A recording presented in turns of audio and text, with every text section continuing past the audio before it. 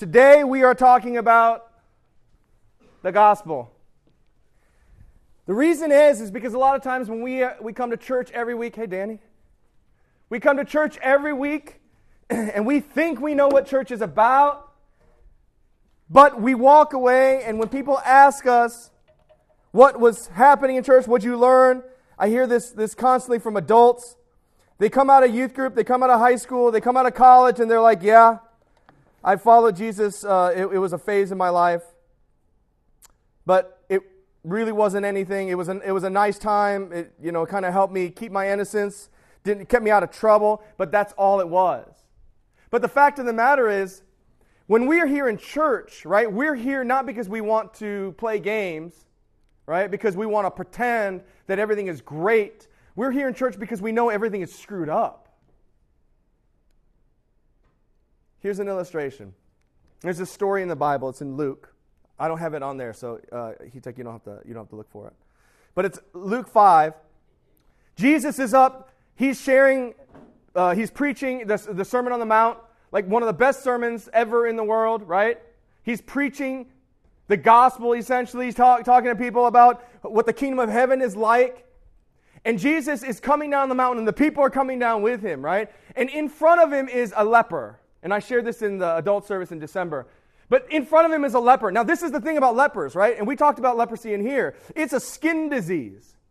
And the way the law says in the Bible, if you have this kind of skin disease, any kind of skin disease that's infectious, that can spread, they isolate these people. All of a sudden, these people, their lives are over. So let's say I get leprosy. I have 5 kids and a wife. I have a ministry. I do all this stuff. The law says that I have to get out of it.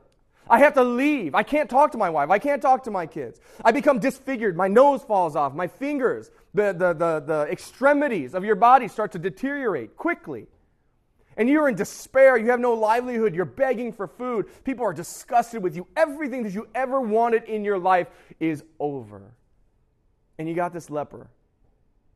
This leper falls at Jesus' feet. Just the fact that he appeared in front of this crowd where people are present and where people are near is enough for him to be killed. But this leper falls at Jesus' feet, and he says this. He's like, I don't care. He doesn't say this, but he's thinking probably in his head, I don't care. I'm a dead man anyway. I'm a dead man walking. What does it matter? I have one shot. I have one shot alone, and I'm going to talk to Jesus because I heard from the grapevine that he's doing miraculous things, that he came from God, that he can maybe save my life. So he falls at Jesus' feet. And this is the nuts thing. Everybody's coming down from the mountain. And here in front of everyone is this incredible illustration of broken man. He's unclean. He cannot be touched. He's separated from society. He's separated from the life that he was made to live. He's separated. And he stands before Jesus and he falls at his feet and he says this weird thing. He says, when Jesus came down from the mountainside, large crowds followed him. A man with leprosy came and knelt before him. He said, Lord, this is what the leper said, Lord, if you are willing, you can make me clean. Lord, if you are willing, you can make me clean. Have mercy. I know you can do it. I know that you can save me. Have mercy. Lord, if you are willing, you can make me clean. And then this is what Jesus is. And this is why I love Jesus so much. Like, I don't know if you're here because you think Jesus is a religion or Christianity is a religion. You feel like you're supposed to come to church. Your parents made you all your life. This is what good people do. You want to straighten out your life. You used to drink a bunch in college or in college. You're still binge drinking. And you're just like, well, I got to come to church because I feel bad. But this is Jesus who we come to church for. Jesus says to this kid or this leper, right? He reaches out his hand and he touched the man. He touched a leper. He touched the embodiment of uncleanness, of brokenness, of destitution. He touched the man. And he said, I am willing, be clean. And then it says immediately he was clean from leprosy. First time in history, Jesus, clean, touches something that's unclean and makes that thing clean. You see what I'm saying? What happens if I have like a propaganda, that's that guy's name, propaganda, poop dog poop on my shoe, right? Everywhere I walk, there will be poop until it finally wears off, correct? What is that saying? If my shoe is dirty, it makes other things what? Dirty and stinky and smelly and nasty.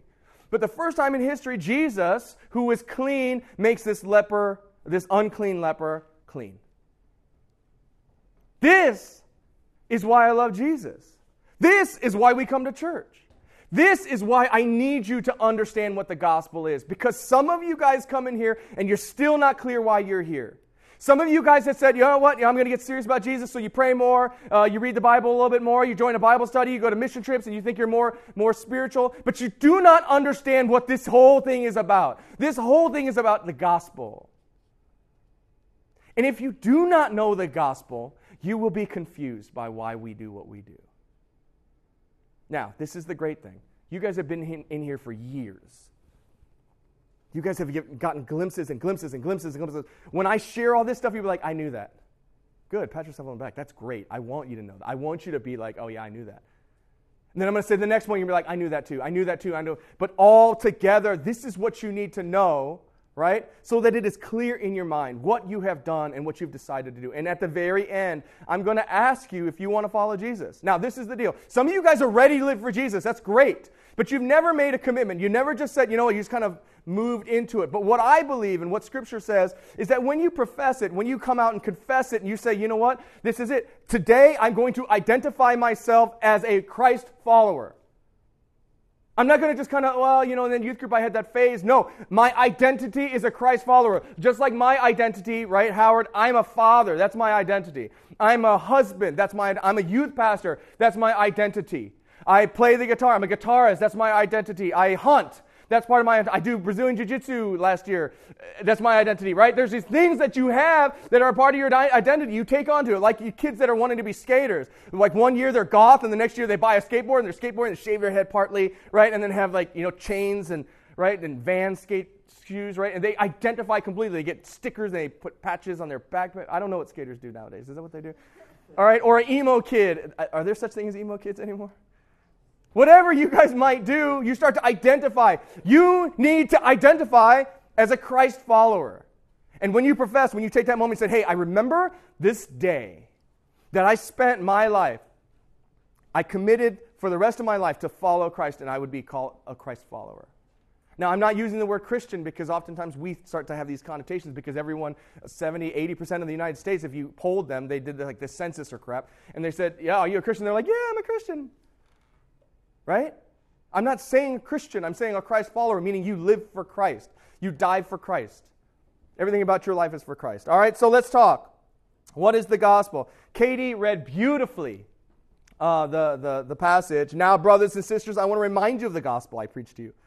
This is Paul writing. Remember the First Corinthian church? Or the First Corinthian church? The Corinthian church? What was the Corinthian church like? Anybody? What? Louder. What was the Corinthian church like? I named 2 cities.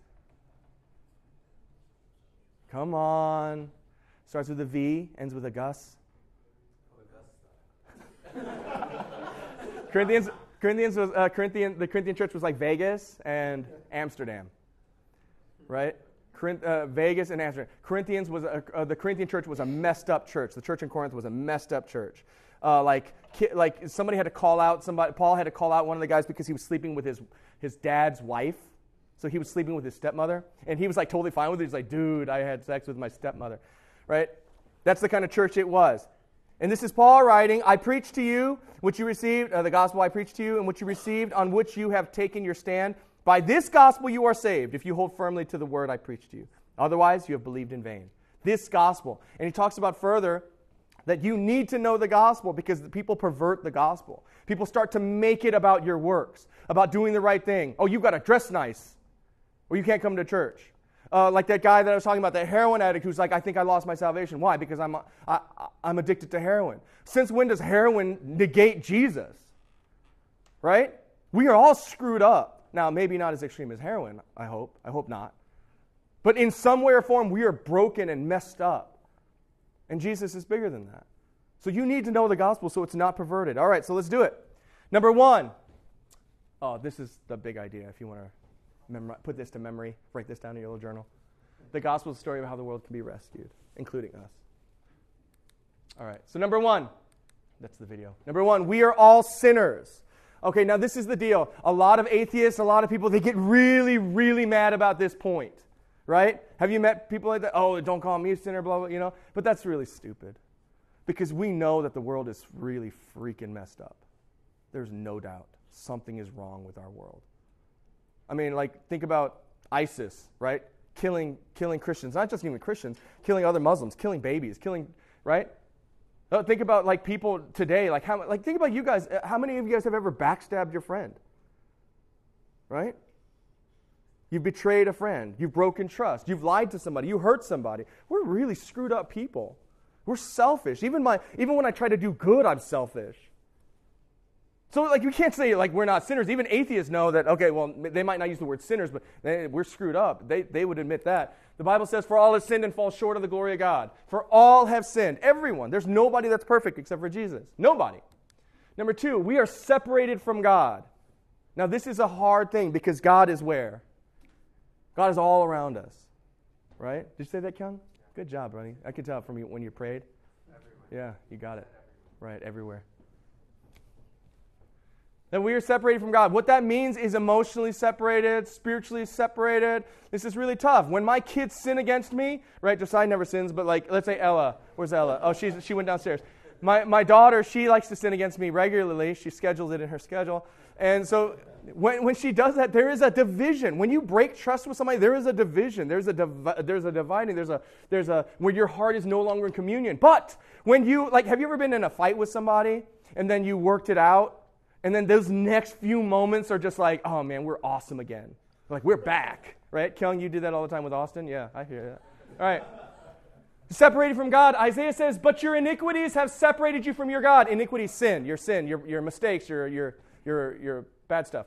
Your sins have hidden his face from you so that he will not hear. This gives an idea of the perspective of what happens when we're in sin, when we're in open sin. We are spiritually dead. Now, this is the big one. This is where all theologians debate, but we're not going to go in that because I don't want you to forget what we're talking about here, the gospel. We are spiritually dead. That means that whatever is in us spiritually that desires to cry out for God, doesn't exist. It died with Adam. So our hearts are unable to cry out for God. So that means, and because a lot of you are concerned, you're like, well, I don't know if the Holy Spirit's moving in me, or God's moving in me, or God's talking to me, or Jesus loves me, or what. But if you desire God in any form, in any little bit, that is God moving in your life, because we are unable, according to Scripture, to cry out for God in our hearts. That is God moving in your life. If you have a desire to desire God, that is God moving in your life. Do you guys get it? We are spiritually dead. Now, this is what happens when you get saved. When you start following Christ, what Christ does, he says you're a new creation. What does that mean? He you were dead in your sin, but now you are alive in Christ. What does that mean? It means you were resurrected. You were brought out. That's what that baptism symbolizes. Our church kind of has a hard, because we sprinkle, so it's kind of hard to see like raising from the dead from sprinkling. But if we were in a Baptist church, they would put you in a big tub, or you go into the water or a river. They throw you in the water and they pull you out. So it's like you're in the ground. You were dead. That symbolized what you were before. And then you come out, water is you're crying. People are singing in robes. I don't know. And then you come out and you're just like, oh, a dove comes down. You are now alive. Your heart is alive. Your heart is now right with God. And you can hear the Holy Spirit. You can hear God move in your life. You can start to follow Him. Isn't that cool? We are spiritually dead. For the wages of sin is death. The cost of sin. The cost of what we did. Just like my son when my son doesn't sin. Ella, whenever she gets punished, I'm like I'm taking your iPad away for a month. Right? I'm extreme. I give it to her back like the next day. But that's my daddy issues. I have dad problems. But there's payment for sin. There's payment for sin. For the wages of sin is death, spiritual death and physical death. But the gift of God is eternal life in Christ Jesus our Lord. I don't know what point this is, but we can't please God. Without Christ, we cannot please God. A lot of people like you meet atheists, you meet people that don't believe in God, they're agnostic or what, and they're just like, I'm a good person. Like if I die, I think God would cut me some slack. I haven't murdered anybody. kind of. I guess Jesus says on the Sermon on the Mount that if you look at somebody with hate, you've murdered somebody. Right?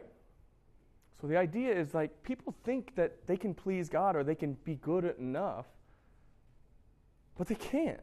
You're spiritually dead. What does it take? One sin. I love this discussion that we have with Muslims, because Muslims go on this big scale, right? Where it's like this gigantic plate over here, gigantic plate over here, and it's over this, the fulcrum, and it weighs it. And if your sin outweighs your good, you go to hell. But if your good outweighs your sin, right, you could still go to hell. It's not fair. No. Unless you become a martyr. If you were a jihadist, right, and become a martyr, then you will directly go to paradise. You see why martyrs in the Muslim faith are more compelling? Because even if you're a good person, you could still go to hell. But it's this big scale. But how does that scale make sense? Why is equal being righteous? And is there really such a thing as equal being righteous? The only thing righteousness is no sin.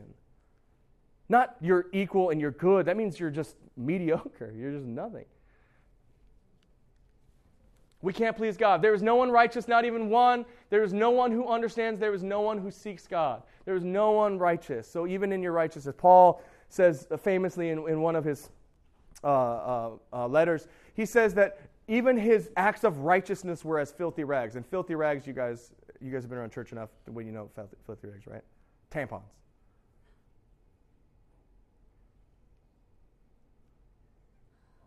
Just let that sit there for a second there. And in a Jewish context, it's even worse because blood is unclean, right? A woman's period is unclean. Okay? Boys are just like, I can't. All right. We will suffer separation from God forever. This is called hell. Now, this is the deal. They've made caricatures. I don't know who they are, but people in history have made caricatures of hell being like fire, and Satan has that pointy thing, the trident, and then the pointy beard, and right? But hell is no joke because it's not, I don't think it's fire, to be honest with you. It's probably not fire, right? Hell is most likely complete, well, the Bible says, that it's a separation from God for eternity. Now, this is the thing, right? How many of you guys know anything about heroin? When you get off of heroin or drugs like that, right, even your skin begins to hurt. The air hurts your skin. Air. Don't do heroin. Bad, okay? Air hurts your skin. We have these things, like the more you study about science, right, and biology and people, right, it's amazing all these chemicals that are running through our bodies that make us feel good, like runner's high. Like as soon as I hit 2 miles, I get runner's high. Other people are like, they have to hit 4 miles. I feel bad for them because I feel great at 2 miles. At 3 miles, I feel terrible. It wears off, but like you have all of these things in your body, and I think that's all the grace of God. Food, freaking taste buds, man. Yeah. Right? Yeah. Taste buds, sweet tea. If you had no taste buds, everything tasted like peanut butter, that would be terrible. You eat a steak, it tastes like peanut butter. Well, people think peanut butter tastes like chicken, but you get what I'm saying? Like taste buds, why did we have taste buds? Sex. Sex could be like unenjoyable completely. I hope most of you don't know what that feels like, but it is enjoyable when you get married. It's amazing. Like, why did God make sex? Like, good, right? If you've seen animals have sex, they don't look like they're having a good time at all. The woman looks like they're abused. The female, lion is just like, man, I feel bad. But in human terms, right, it could be really great. What about relationship? What about childbirth? Obviously, it's painful when the baby's coming out, but when it's coming out, like when you have this deep connection with this child. This child recognizes your face, your smell, right, your voice. It's a beautiful, beautiful thing. Nature. Why did God make things beautiful? Why do we have this understanding of innate beauty in our hearts? Why, when we look out at a sunset, no one's like, oh, that's trash. That is disgusting. I don't even want to look. I'm closing my eyes. Nobody says that. They look at a sunset and they're like, even the atheist is like, oh, man, I feel very small. Right? When we look in the Hubble telescope and those pictures coming back and we see, why? It's all the grace of God in our life. Even the air on our skin, the smells, the breath, the touch. And hell is eternal separation from all of those things. Because this is what we believe. This is what we believe. If you're a Christian, right, and you believe that you're going to heaven, heaven, I think, is probably the final completion. Because what do we experience on earth? There's amazing, amazing things on earth, but not always. We still experience death. Julia Sweat, she's one of the singers in the adult worship team. Her husband went in for routine checkups. He had tumors, but they weren't cancerous. And he's in ICU right now on his deathbed. There's something that's disturbing about death. When we know that something's not right with the world, we feel it. Right? It's like The Matrix. Have you ever watched The Matrix? It's like there's this disturbance, right? You feel it. Something's wrong.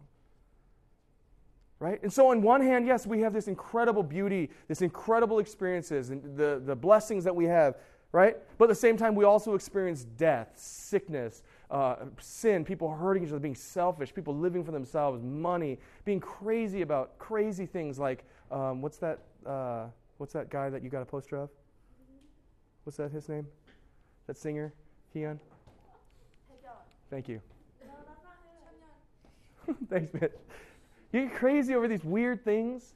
We know that something, yeah, boy bands that look like they're girls. And like it's just like, you know that things aren't right in the world. You get what I'm saying? And I think heaven is the completion of those things. That's when everything is right. And hell is when everything is taken away. Right? They will be punished with everlasting destruction and shut out from the presence of the Lord and from the glory of his might. The only way to be right with God is through Jesus. Now, this is another big argument because all the other religions are saying, no, you don't understand. Like, how can you say that your religion is better than my religion? I don't say that my religion is better. But there is a reality. If I inject baking soda into my arm, if I have HIV, it will not save me. But if I inject this cure, whenever they find it, right, into my arm, it will save me. There's a difference. One is baking soda, and one is the cure. If I inject baking soda in my arm, no matter how hard I believe it's going to heal me, it will not heal me. I will die of AIDS. Does that make sense? Right? Does that make sense? Now, this is the deal. Why is our religion different than everyone else's religion? Number one, I don't like to call it religion because it's based around a single person that we relate to today. What's different? Buddhism is what?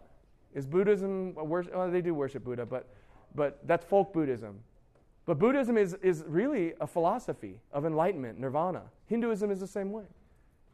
It does not make sense to us because we don't think in those terms like Eastern thinkers would, right? Where everything can be contradictory and they're fine with it. You got millions and millions of gods in Hinduism, right? But you have all these religions basically attempting to do what? To become right with God. And we know that we can't do it by ourselves, which leads us to the next point. Well, let's read this. Jesus answered, I am the way and the truth and the life. No one comes to the Father except through me. A lot of people say, well, Jesus never said, but this is what Jesus said, okay? We can't save ourselves. This leads to our next point. With the other religions, they all try to save themselves. They try to do merits, right? Do things that will get them into heaven. You remember that story I told you about the Batu Caves? The Batu Caves, where we were in Kuala Lumpur, Malaysia, and these guys were trekking up this hill, going towards this cave where they do like this worship.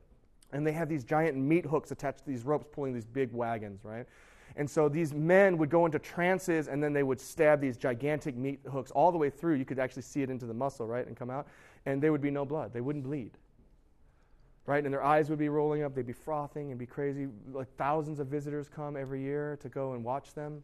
Right? And they're pulling up these wagons up this hill with the skin of their back. Right? Now, some of you guys seen really weird, crazy guys that put all these rings in their back and all that. These are freaking meat hooks, and this is Kuala Lumpur, Malaysia. They're not surgically inserting and doing all. I mean, these guys are just stabbing meat hooks. They're not precise, like surgeon be like, okay, this is how we do it, and it's pretty demonic stuff, like crazy, crazy stuff. Why do they do that? Why would these guys do that? Because they want to make themselves right with God. People will go to great lengths. Catholic Church was like that too early. There was these reports where people would whip themselves or beat themselves, or they had these straps around their legs that would cut into their skin. None of that can save us. We can't save ourselves. Galatians 2:21, I do not set aside the grace of God. For if righteousness could be gained through the law, Christ died for nothing. So this is the deal. A lot of people thought that they could attain salvation by themselves. There's a theology that's out called moral government, which makes that they think that you can get to this point of perfection in which God would consider you righteous. Right? This is a Christian heresy. But the fact is, if we could get salvation on our own, why would Jesus die? Why wouldn't he just tell us how to get salvation on our own? There would be no point. And Paul makes this great point here. I do not set aside the grace of God. I don't put it aside, the grace of God, what Jesus did on the cross. I don't set it aside because if righteousness could be gained, if I could become perfect without the law, or gain through the law that God had given the Jews, then Christ died for nothing. If we could do this on our own, it doesn't matter. Why we wouldn't even worship Jesus. So if there's anything aside from the gospel, you're perverting the gospel. You're making Jesus' sacrifice nullified. Jesus took our punishment by dying on the cross. This is really, really important. This is one of the things evangelicals talk about a lot because this is one of the hinge pins that make us Christian. Jesus was not just a good teacher to us. What he did is Jesus, being 100% man, human being, 100% God, divine, right? Being perfect, he died on the cross. And what that means is 1 Peter 2:24, he himself bore our sins. That means carried. He put the sins on us. So the punishment that we were supposed to get, he got. And because he's divine, he took the punishment for all of mankind. And he defeated death when he rose again from the dead. I love how propaganda says, like, people rejoice when he rose from the dead because it means the check cleared. He made the payment and the check cleared. You get it? This is the deal. When Jesus died on that cross, he took our sins for us. When we put our faith in him, that's what happens. And what the Bible says is we trade. So God, the way God sees Jesus, he now sees us. He swaps it with us. So when God sees us, even in our sin, Chris, when you're like playing League until your eyes are falling out, right, in absolute sin, God looks at you and sees you as like he sees Jesus. He's so in love with you. He's blushing. So what now? This is the deal. This is where you guys need to decide, okay? This is the thing, right? I'm not going to lead you in a sinner's prayer. I'm kind of anti-sinner's prayer. Okay, that's kind of bad, but this is the deal. This is the reason. If you cannot pray for salvation, if you cannot pray for Christ, to follow Christ, and you need me to do it for you, then we have a problem. You need to come to the place in your life where you decide and you pray it out, and it comes from your heart. So the first thing you have to do is you have to count the cost. What does counting the cost mean? The scripture says, suppose one of you wants to build a tower. Won't you first sit down and estimate the cost to see if you have enough money to complete it? What is Jesus saying there? If you want to follow Christ, if you want to follow me, count the cost. You've got to figure out what it's going to take to follow me. Because what Jesus says is you need to give up everything. This is verse 33. In the same way, those of you who do not give up everything cannot be my disciples. Jesus is not asking you to talk to him when you want to buy a new house or when you're having some problems with your best friend. Jesus says, I want everything. So your career doesn't belong to you anymore. You seek the Lord. Well, God, what do you want me to do? You're the kind of friends you hang out with, the people, the things that you spend your time doing, the passions of your heart. He's saying, hey, I want that. I want that. I want you to take that. I want you to leave it, and I want you to follow me. This is what counting the cost means. It's not easy to follow Jesus. The fact of the matter is, I think many, many, many people in the American Christian church are going to hell.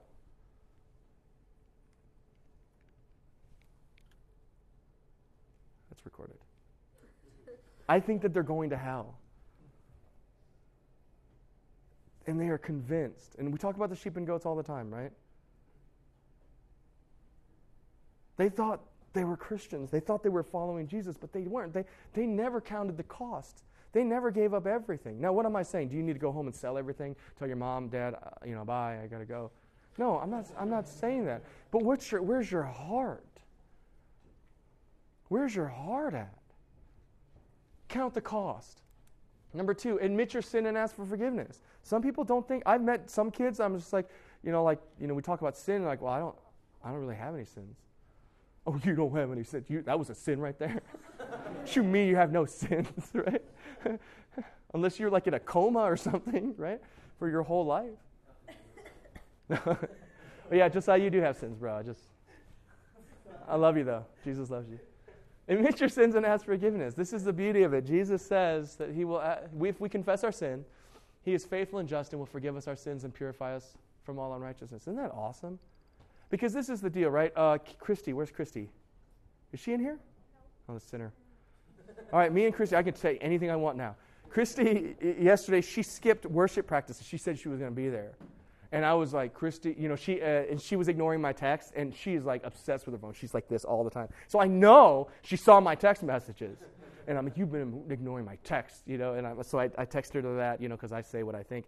And she finally was like, dang it. And so she responds back. She's like, I'm sorry, I slept in. I was so tired. I don't know why. I worked too hard. She's trying to change direction, I'm just like, I'm not happy. And then she comes and she's so nervous, and she should be, right? She's so nervous, and she's like, hi. She buys me coffee because she feels bad, and a Rice Krispie treat. And I sit down and we start talking, and she's like, I'm so sorry. I'm like, it's okay. Like, I forgive you. I said some mean stuff first, and then I was like, I forgive you. Like, we're okay, But it feels great. It doesn't matter how much you screw up. How many of you guys screw up every single day? I wasn't looking for a show of hands, but that's cool. Now I know who y'all are. Raylan, did you write those names down? Actually, she raised her hand too. My wife doesn't sin though. So we screw up every day. All we do is go, hey, Jesus, about that thing that I did, I'm really sorry. And you repent, and Jesus will forgive you, and you're cool. Speak that Jesus is Lord. Verbally speak it. I believe that Jesus Christ is Lord. He's my Lord. This scripture is pretty weird. It says, if you declare with your mouth Jesus is Lord and believe in your heart that God raised him from the dead, you will be saved. For it's with your heart that you believe and are justified. Justified means considered not guilty, like when the judge says, not guilty. And it is with your mouth that you profess your faith and are saved. And then the last thing is believe in your heart. This is not just something I'm going to, with the music slowly, softly playing, the lights dimmed, and no, I'm not here to mess with your emotions. You need to make a decision. You don't even have to really make that decision right at this moment. I'm not going to pressure you. I'm not going to manipulate you. If you're going to follow Christ, count the cost and live the rest of your life for him. Believe in your heart. It says in this scripture, there's no scripture, it's cool. But there is, it's Romans 10, 9 through 10. Okay. So I guess I must have forgot to put it on there. So I'm going to give you an opportunity. Oh, is it the one before? Oh, that was right. Oh, yeah, it says it too. Yeah. All right. Let's not lose focus. All right. Before Justin comes up here and cusses. All right. So this is the deal. So this is the deal. Okay. I'm just gonna pray. I'm gonna pray for you guys, and I want you to make a decision. Right. I'm not saying for or against, but you need to decide. Right? You don't even have to do it right now. It's up to you. But I want you to start looking in your heart, searching. And if you want to follow Christ, right, and you make that decision, you're going to do these things that we talked about, counting the cost, admitting your sin, speaking, right? If you're going to follow Christ, then tell your small group leader. If you're in college, tell me, all right? And then we'll walk you through, we'll help you, we'll start discipling. If you've been semi-following Jesus but really haven't made that commitment, then you can do that right now. But identify yourself with Christ. Is that cool? I'm going to pray. Lord Jesus, thank you so much that you do not make it a mystery on how we can follow you. God, we are so screwed up. And we've been trying so hard to earn our salvation, make it right, think we're good with God, think everything's okay. But we know in our heart that everything's messed up, and we're kind of desperate, but maybe not desperate enough, maybe a little bit too lethargic or apathetic, and we don't move towards you like we should, and we feel guilty about that too. God, we are a jumble. But our heart's desire, ultimately, Lord, that we would be right with you. And so I just pray for my brothers and sisters here, and myself included. God, that we would remember this time, this moment, when we make our decision, whether it is to follow you or to walk away. And that we would commit, and we would do this thing. God, I just pray against any fake Christians anymore. Christians that just pretend and go about their business and fill up pews and spiritually manipulate one another. I hate that crap. God, help us to be the genuine thing. Help us to love one another, to follow you and do what you say, obey. God, because we believe in the message of the gospel that there is life there and we want to have life. And we want to have life forever, but we want to have life now. And we want to spread that life to others. And so help us. Help us to be your people through and through. In Jesus' name we pray. Amen. Thank you, guys. Kyung, Chris, Austin, you guys have to sell tickets. Can I say something real quick?